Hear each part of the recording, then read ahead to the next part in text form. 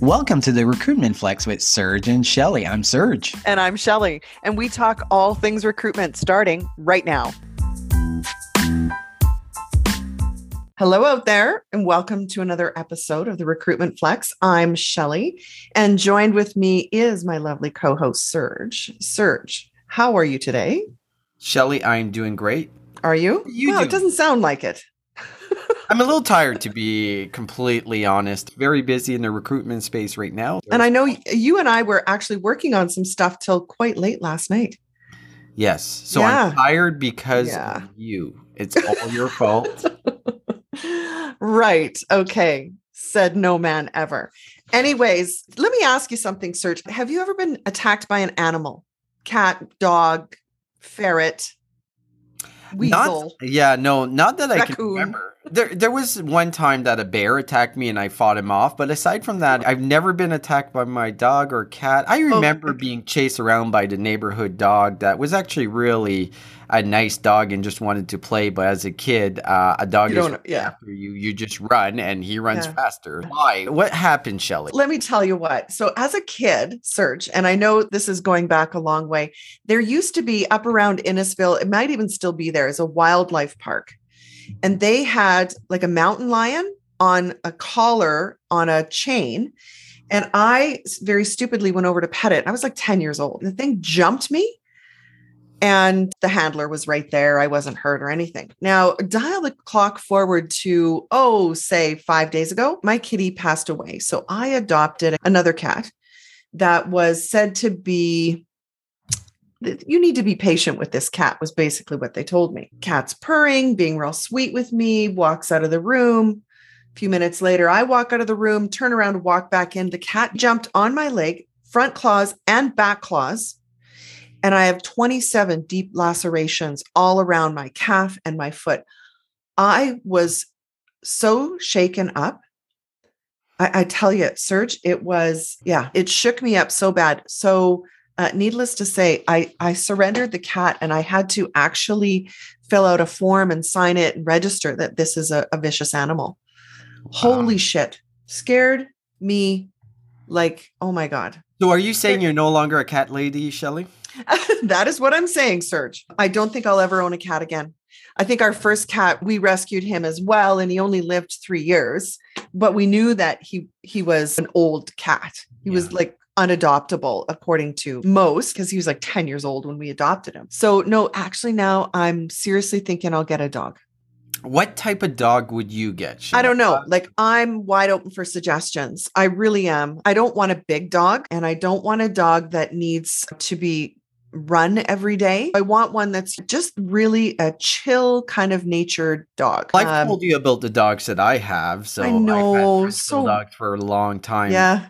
And they're great. They have a lot of health issues. So just putting that up front. But they're lazy, which is fantastic. I think my dog will say no to go out for walks, depending if it's too cold or if we're going out for too long. He sleeps 23 hours in a day, but he snores like a mother. And also he farts as well. So if you can deal with all of those. The snorting, the farting. Yeah, but they're such great dogs. I'm refusing to go outside. All they want to do is cuddle and sleep, which to me is an ideal dog. Great temperament. What's the dog's name? Sorry, I should know this. Louis. Louis. And so what's Louis like with the girls? Or when somebody comes over to the house that he doesn't know? Yeah, he's very protective of the girls. So we do have an alpha male situation in the house that he would never attack me or anything. But say I'm playing rough with the girls, he'll come in right in the middle and try to intervene, not by biting or anything like that.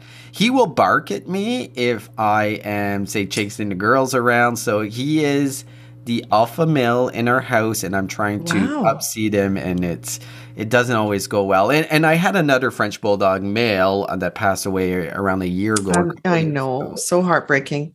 And he was very similar. He was very protective of the girls. So I guess it depends. But they're so expensive too. French Bulldogs are very trendy right now, and they're very expensive. Well, I started the French Bulldog trend like every other trend because I had my first French Bulldog The more than trend originates with you. ago. So the Got trend it. originates with me. Got it. Shelley, I will help Yeah. you in your journey to Okay. get a new And dog and we'll update the audience. If you have any suggestions, please send them to Shelley for any yeah, dog. please. Yeah. Yeah. So with the criteria that I've outlined, like not super energetic. Yeah. I'm really wide open to suggestions. Yeah, I think for it's sure. time for a dog. I think you need love in I your life, do. and I a dog do. will give you love more than anything else. Cats don't give a fuck about you. That's just the nature. I know you had a great relationship with your cat that just passed away, but they really don't Yeah. care about you. Dogs do. So let's dive into the recruitment insights this week. You start. I do want to Yeah. start with something that obviously we've been talking a lot about the labor gaps, right? And when we talk about labor gaps, there's so many different versions of why this is happening, from Yeah. government benefits to people just quitting their jobs because there's so many options to go to another job. The list goes on and on. And one that we haven't talked a lot about, if we look at our generation, so I'm Gen X, you're Boomer, I'm assuming. Do you know, I'm right on the cusp. You're right on the cusp. I'm right Yeah. on the cusp. I'm either what they call an elder millennial or a young Gen X. Geriatric millennial. That's exactly the word I was Yeah. looking for. Yeah. So when we look at how the world of work Mhm. has worked in our lifetime, is there's been a break of trust between employers and employees. And this has happened through several recessions. It's also happened through the pandemic as people just got laid off. The minute that COVID hit, companies panicked and laid off. So when you do that, it does break the trust. Then we look at millennials and then Gen Z, they're looking at the 9 to 5 work hour and they're like, I don't know if that's for me. I'm not opting into this world of work. And this is where we've seen a huge trend in freelance work. We work with contingent workers in different organizations, but I really think we're seeing a dramatic change. We're seeing people in roles, especially the artists that I like to call. So we're talking about graphic designers, even copywriters. They're going out and putting their services out. And there's a story about this lady that's a copywriter that on Upwork, she's making around $500,000 a year and picking the project she wants to work. She's traveling the world at the same time. I think we're going to start seeing, or we're going to continue to see, a lot of this freelance work. And that is where a portion of the workforce is going. So companies can either adjust to that type of workforce, or they're going to be constantly struggling to be able to fill those gaps. So what's your overall take on freelance work and how job seekers are opting to go that route instead of just your regular 9 to 5 job? Yeah. Do you know, I think it is fascinating because my roots started in the agency world. And so I believe from day one that there's a certain type of person who chooses it versus a staffing agency who'll say, oh, take this temporary assignment and maybe it'll turn into something full time. It's more of a stopgap, or it's just out of desperation. You've got to provide for your family. And what you're talking about is that this is now a choice. And it is a choice not out of desperation. It is a choice because of lifestyle, but I think you can also get paid better. If you can go direct, and that I think is why so many staffing firms started to really get nervous, or if anything, they started dissing the Fivers of the world or the gig economy. It was such a big trend, 5 or 6 years ago, but they're probably seeing it now. And staffing firms are having to focus more now on, correct me if I'm wrong here, but maybe they're focusing more on hourly workers, low skill, no skill, because those, like you say, a graphic artist or a copywriter is a skill that is such hot demand. And if you're working for one company who at their whim can cut you loose, why wouldn't you? The other thing is with the invention of Fiverr and Upwork and other ones is that your pipeline of opportunities is being filled for you. Yes. That's what stopped most people in the past, was the roller coaster of finding your next gig. But now you can start bidding on gigs and then saying, listen, I'm available next week. And then clients can decide whether or not to have you do the work. I think it is absolutely the solution to what was stopping people before. Yeah, I agree. And when you think about the staffing firms who are the arbitrator of the freelance economy, and we've all worked with staffing agencies, and there's some good ones, some bad ones, but the type of roles they're targeting is exactly in that wheelhouse. And if I'm a copywriter, that flow of work that can come in from Upwork, Fiverr, then if you're a web developer, there's TopTal. There's a lot of great platforms, and even the HR space. Our friend Chris Russell has HR Lancers. Even in the HR space, there's different ways that you can get different gigs. And I think we're going to see that propagate across all industries. Obviously, it doesn't affect like retail or service. That's really tough. But in a way it does, because if you look at Uber, all the food delivery type of services, we're seeing a huge impact. People are wanting to balance their lives. And how they can balance their lives is picking the type of work they want to do and they don't want to do, which for a lot of companies, they either move over to a system that can accommodate contingent freelance type workers to get the work done, or they're going to be in a perpetual situation that they just can't hire enough people. We're seeing it. The unemployment rate in the US and Canada is extremely low, but we've got thousands, if not hundreds of thousands of companies looking to hire. How are companies going to be able to shift to accommodate those types of workers? And a lot of the smaller firms are able to move quickly, but they haven't been moving quickly. A lot of the freelance has actually been done by the larger firms that have been able to manage it. So I think we are going to see it dramatically make an impact. And curious on your end, as far as a recruiter and working with your hiring managers or your organization,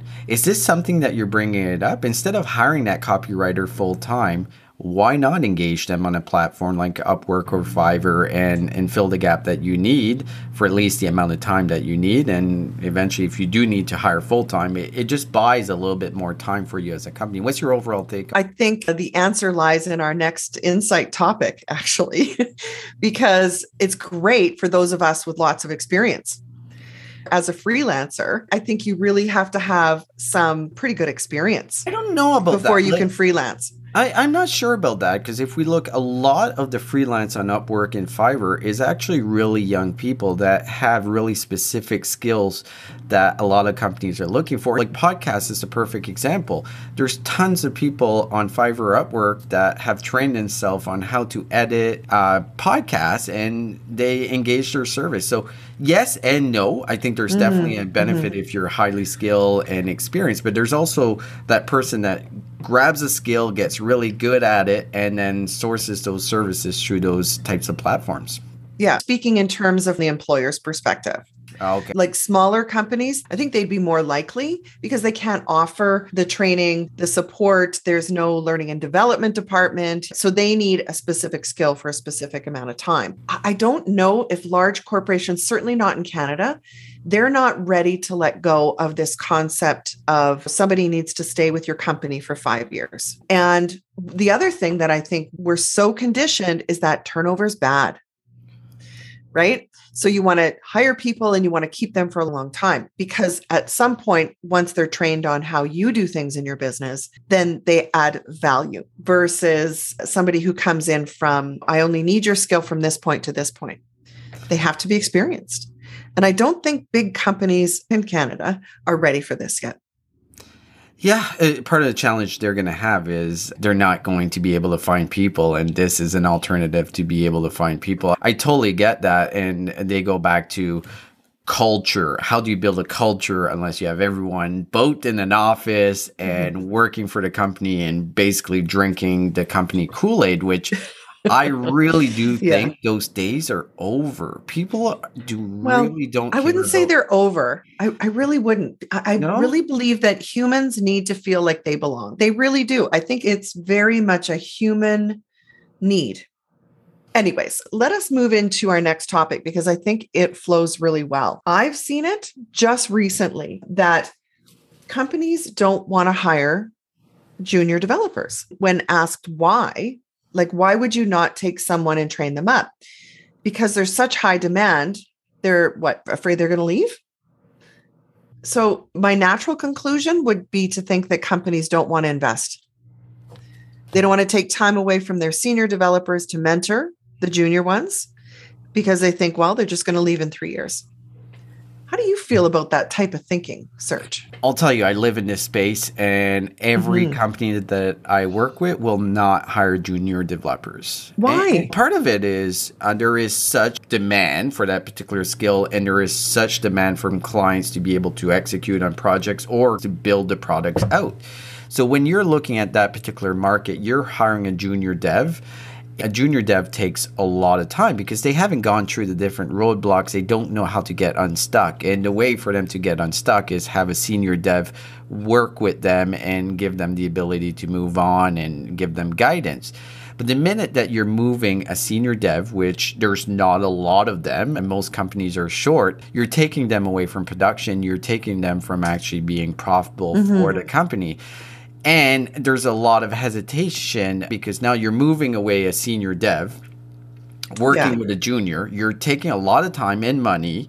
A junior dev doesn't bring a lot of value when they come in. They actually bring almost no value initially. It does take a year to 2 years for them to bring real value, because to give you one senior dev is like 10 junior devs if you take about the correlation for productivity, you mean? For productivity. Because the first thing I think of, Serge, is how is that any different than a junior lawyer or a junior accountant? I don't understand it. Really don't. Look at it. If I'm a company hiring a junior dev, by the time that I'm actually seeing value in them, I'm losing them. Because the minute same can be said for accountants and lawyers. Not at the same level. Accountants are not getting 30, 40 different requests from recruiters almost on a weekly basis because they're such in demand. So if I'm a company and hire a junior dev, I'm taking a guy off production to train him. So I've got a senior guy off production. I've got a guy that's not driving a whole lot of value. And now I train them for a couple of years, put all that investment. Someone is going to come and offer them 50, 100% more than what they're making now. So the solution to that is just be very proactive in paying them more. But the other thing that I've seen with devs, they get bored on a particular project and something new and exciting. Say I'm working on, say at a major bank as a developer building something, and suddenly this really cool hot company comes in. I am going to jump. And they probably should because they build up that experience. So for companies are very reluctant to train those people that eventually lose. Is that a flawed philosophy? Absolutely. But I think everyone is scrambling so much to be able to execute that junior devs are just falling out. And to your point, this relates to a lot of industries. I'm seeing a lot of entry-level jobs saying 5 to 7 years experience.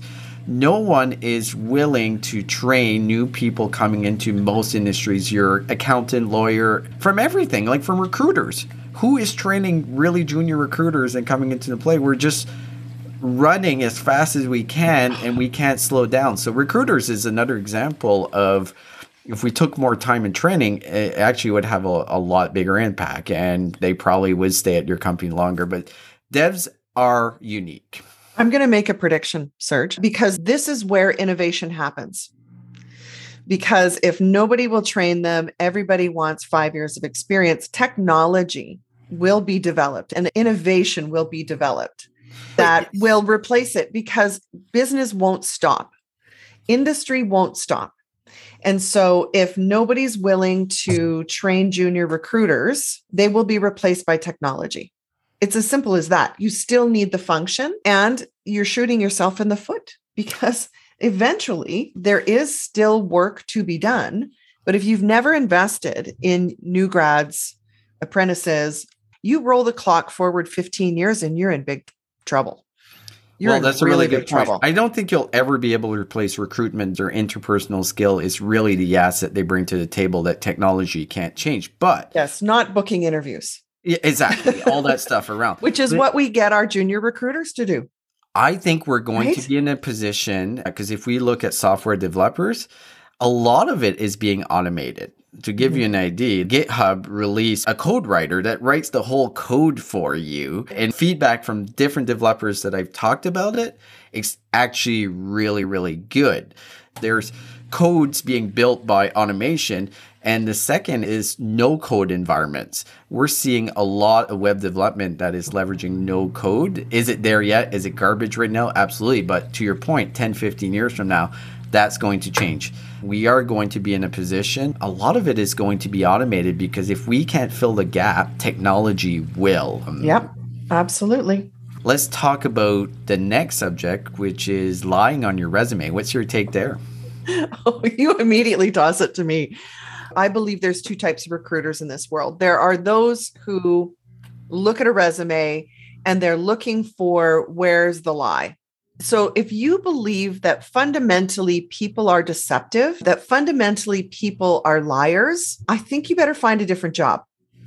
Right? The day that I believe that all candidates are liars is the day I will quit recruiting. Let's split a few more hairs here, because what's a lie? So I know for some people it's really black and white. And I have worked with recruiters who honestly believe that, everyone's a liar. I believe that we maybe embellish. I believe that we maybe stretch a little, but outright lies. I can say in my career, catching an individual who just outright lied, they didn't actually do what they said they did, or the reason they left their last job turned out to be a complete lie, and the law was after them for what they did. So of the thousands of people I've been involved interviewing and hiring with, how many times does that really happen? In my experience, it's really been, I'd say, less than 1 or 2% have outright lied. Have you ever lied on your resume, Shelley? So again, let's split hairs here, because I left off information. Is that a lie? Well, it depends how relevant it is. If you left off the dates that you a resume is from college, I get why you would do that, because you want to remove the bias of your age, especially you. I would definitely not have that I knew you were going to say that. But is that what you're talking about? Hey, quite frankly, I talk to a lot of job seekers who have been told to leave the date off the year they graduated because of age bias. Now, as a recruiter, I have two options. They're leaving it off because they don't want to disclose how old they are, or they didn't put the date they graduated because they didn't finish. They went to school, that is true, but maybe their family member got really sick in their third year and they had to bail out, or they ran out of money. But wouldn't you put on your resume, so the years that you've gone and if you've graduated or not? That's what I do on my resume. Well, you do, because you're still barely 40 and there's no age discrimination against you. It's once you get to 50, age discrimination is a real thing. So there's a lot of job coaches for job seekers that will tell them, oh no, only the last 10 years are relevant. So you've intentionally left off the fact that you've got another 20 years of work experience. Is that not being deceptive? I do not want to go 20 years back, 30 years back on a resume. People won't read that far. So I don't think that's deceptive. Where I think lying is, okay, you say you graduated, but you didn't graduate. You say you worked in a particular title at a particular company. You say you're a senior manager, you were actually a junior account manager. That is a lie. Embellishing a little bit, I don't see that a lie. Then you ask the question, like, why you left. That's not on your resume. That's during the interview. So I think that is a different story, because have people embellish why they've left a particular company or made the story sound better than what it is. Without outright lying, everyone does that. So you're not going to tell a story that puts you in a bad light. I quit because I wasn't showing up to work and they gave me the option to quit or get fired and I decided to quit. No one's going to say that. Or maybe some will.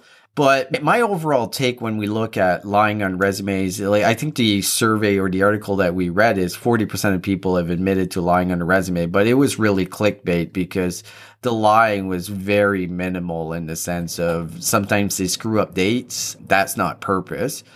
But yeah, I don't think it's a big deal. I may be in that altruistic recruiter that I generally believe what I see on their resumes. I take it that there may be some exaggeration.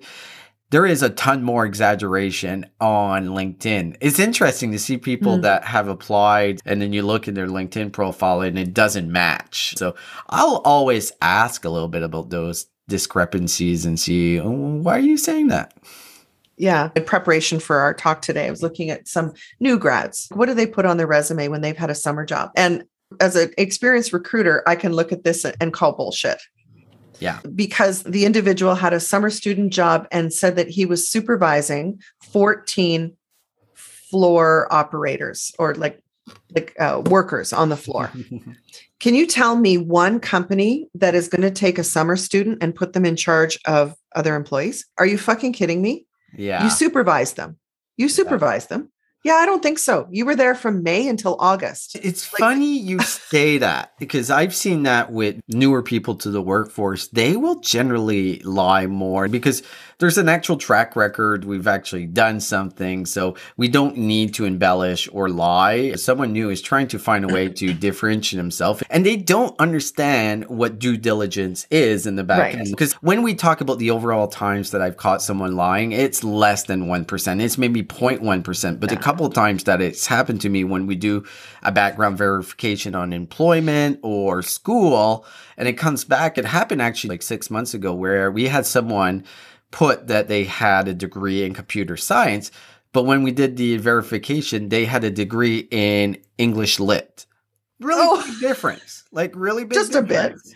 A bit. And honestly, she was capable. She didn't have to lie at all because we didn't care what her degree was.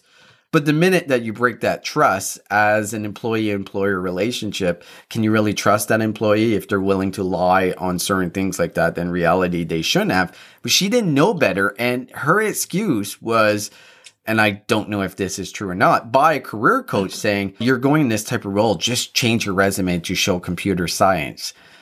Yeah. And speaking of getting bad advice, the whole notion that you need to change your resume or you'll get rejected by the applicant tracking system. So true enough, if you have some sort of technology that reads the resume and says that you have a Bachelor of English Literature versus a Bachelor of Computer Science, if that is what's being excluded on the system, but you may still get people looking at what is your experience versus your degree. Because if you had an English Lit degree from 1999, then you've been at 20 years in development since. I think the other end of the scale, surprisingly enough, is higher income earners. When I look at resumes that have been embellished or what they actually did was exaggerated, like grossly exaggerated, it would be those that are like above 150,000 a year. Interesting. They do tend to be a little more fast and loose with the details. Yeah, no, that's news to me because I would think that they've built up to the level where they are with experience and certifications. But what did they actually do on the job? It's usually you've got to be a super good detective and you're not going to find it out until you start interviewing them. And then you realize that they were involved in the project on a very exterior level. Whereas the resume said that they were directly responsible. It's those very small nuances. But the fact is, it's a bold ass lie. They weren't.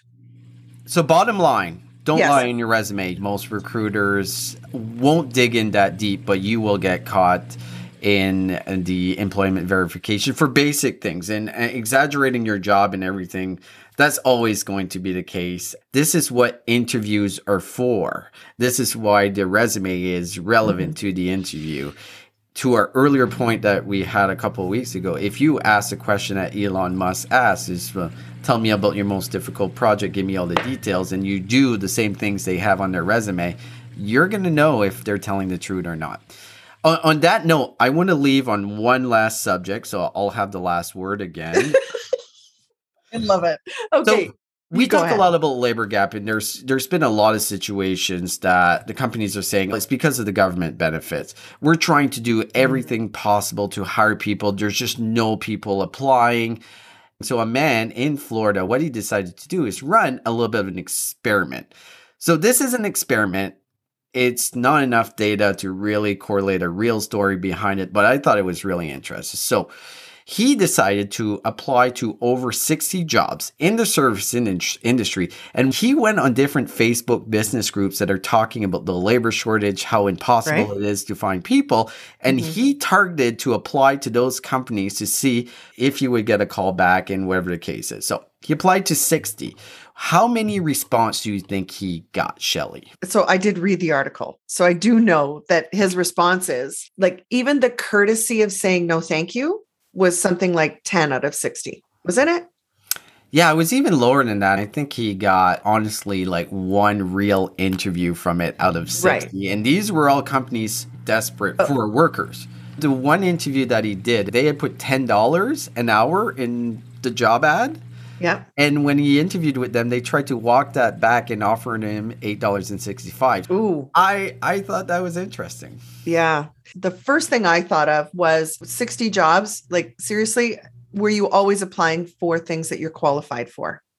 Yeah, and the answer was yes. He made sure that he was only applying for jobs that he was qualified for. He had the experience and one interview in 60 applicants. Does that not shock you? Oh, it is shocking, but what is the issue? A lot of these are small business, franchise, retail business owners. So there's a gap in their recruitment process, and they probably don't have a recruitment process in any way. So what happened? Like, they're desperate for people, and they're getting these applications from a qualified person and not reaching out to them. I don't get it. The fact is, you were qualified, you applied for a job, and they never got back to you. That means the recruitment process is broken, in my opinion. Yet they are complaining they can't find people. So it's a bit of a catch-22 that the business, you're so busy trying to cover for the fact that you don't have any staff, that you're too busy to hire staff. That'd be the response from the business, I think. A very good point. But the flip side to it, these people are being very vocal about government benefits are causing it. Well, government benefits where this person actually applied ended in July, then the last version was September. So we're already past that. We can't forget that business got a ton of subsidy as well. So the same people complaining about the subsidies to the workers were getting some on their end as business owners. Is this a ploy just for them to get more subsidies from the government by complaining we can't find workers because of the government subsidies? So I don't have a lot of sympathy. If you can't find workers and you're getting applicants, well, that's your problem. I get you're busy, but you're running a business is one of the things that you have to focus on. And the second thing, if people are applying, then when you do talk to them and you're giving them shit wages and even advertising higher wages than what you're willing to pay, like, shame on you. Agreed. Shelley, another fantastic week of the recruitment flex. Anything going on with you? I'm thinking I might go to the mountains this weekend. How about you, Serge? I think you should. Yes, there's something very therapeutic. Now, if I had a dog, I'd probably go more often. Maybe. It depends, because I can't bring my French Bulldog to a hike in the mountains. I'll tell you that, because he will go on. Yeah, no thanks. I need something maybe a little bit in between the Bulldog and like a really athletic dog. Right? Like I need something in between. Well, we'll talk about it. So audience, if you have recommendations, please send them to Shelley. Shelley, have a great weekend, and thank you, listeners.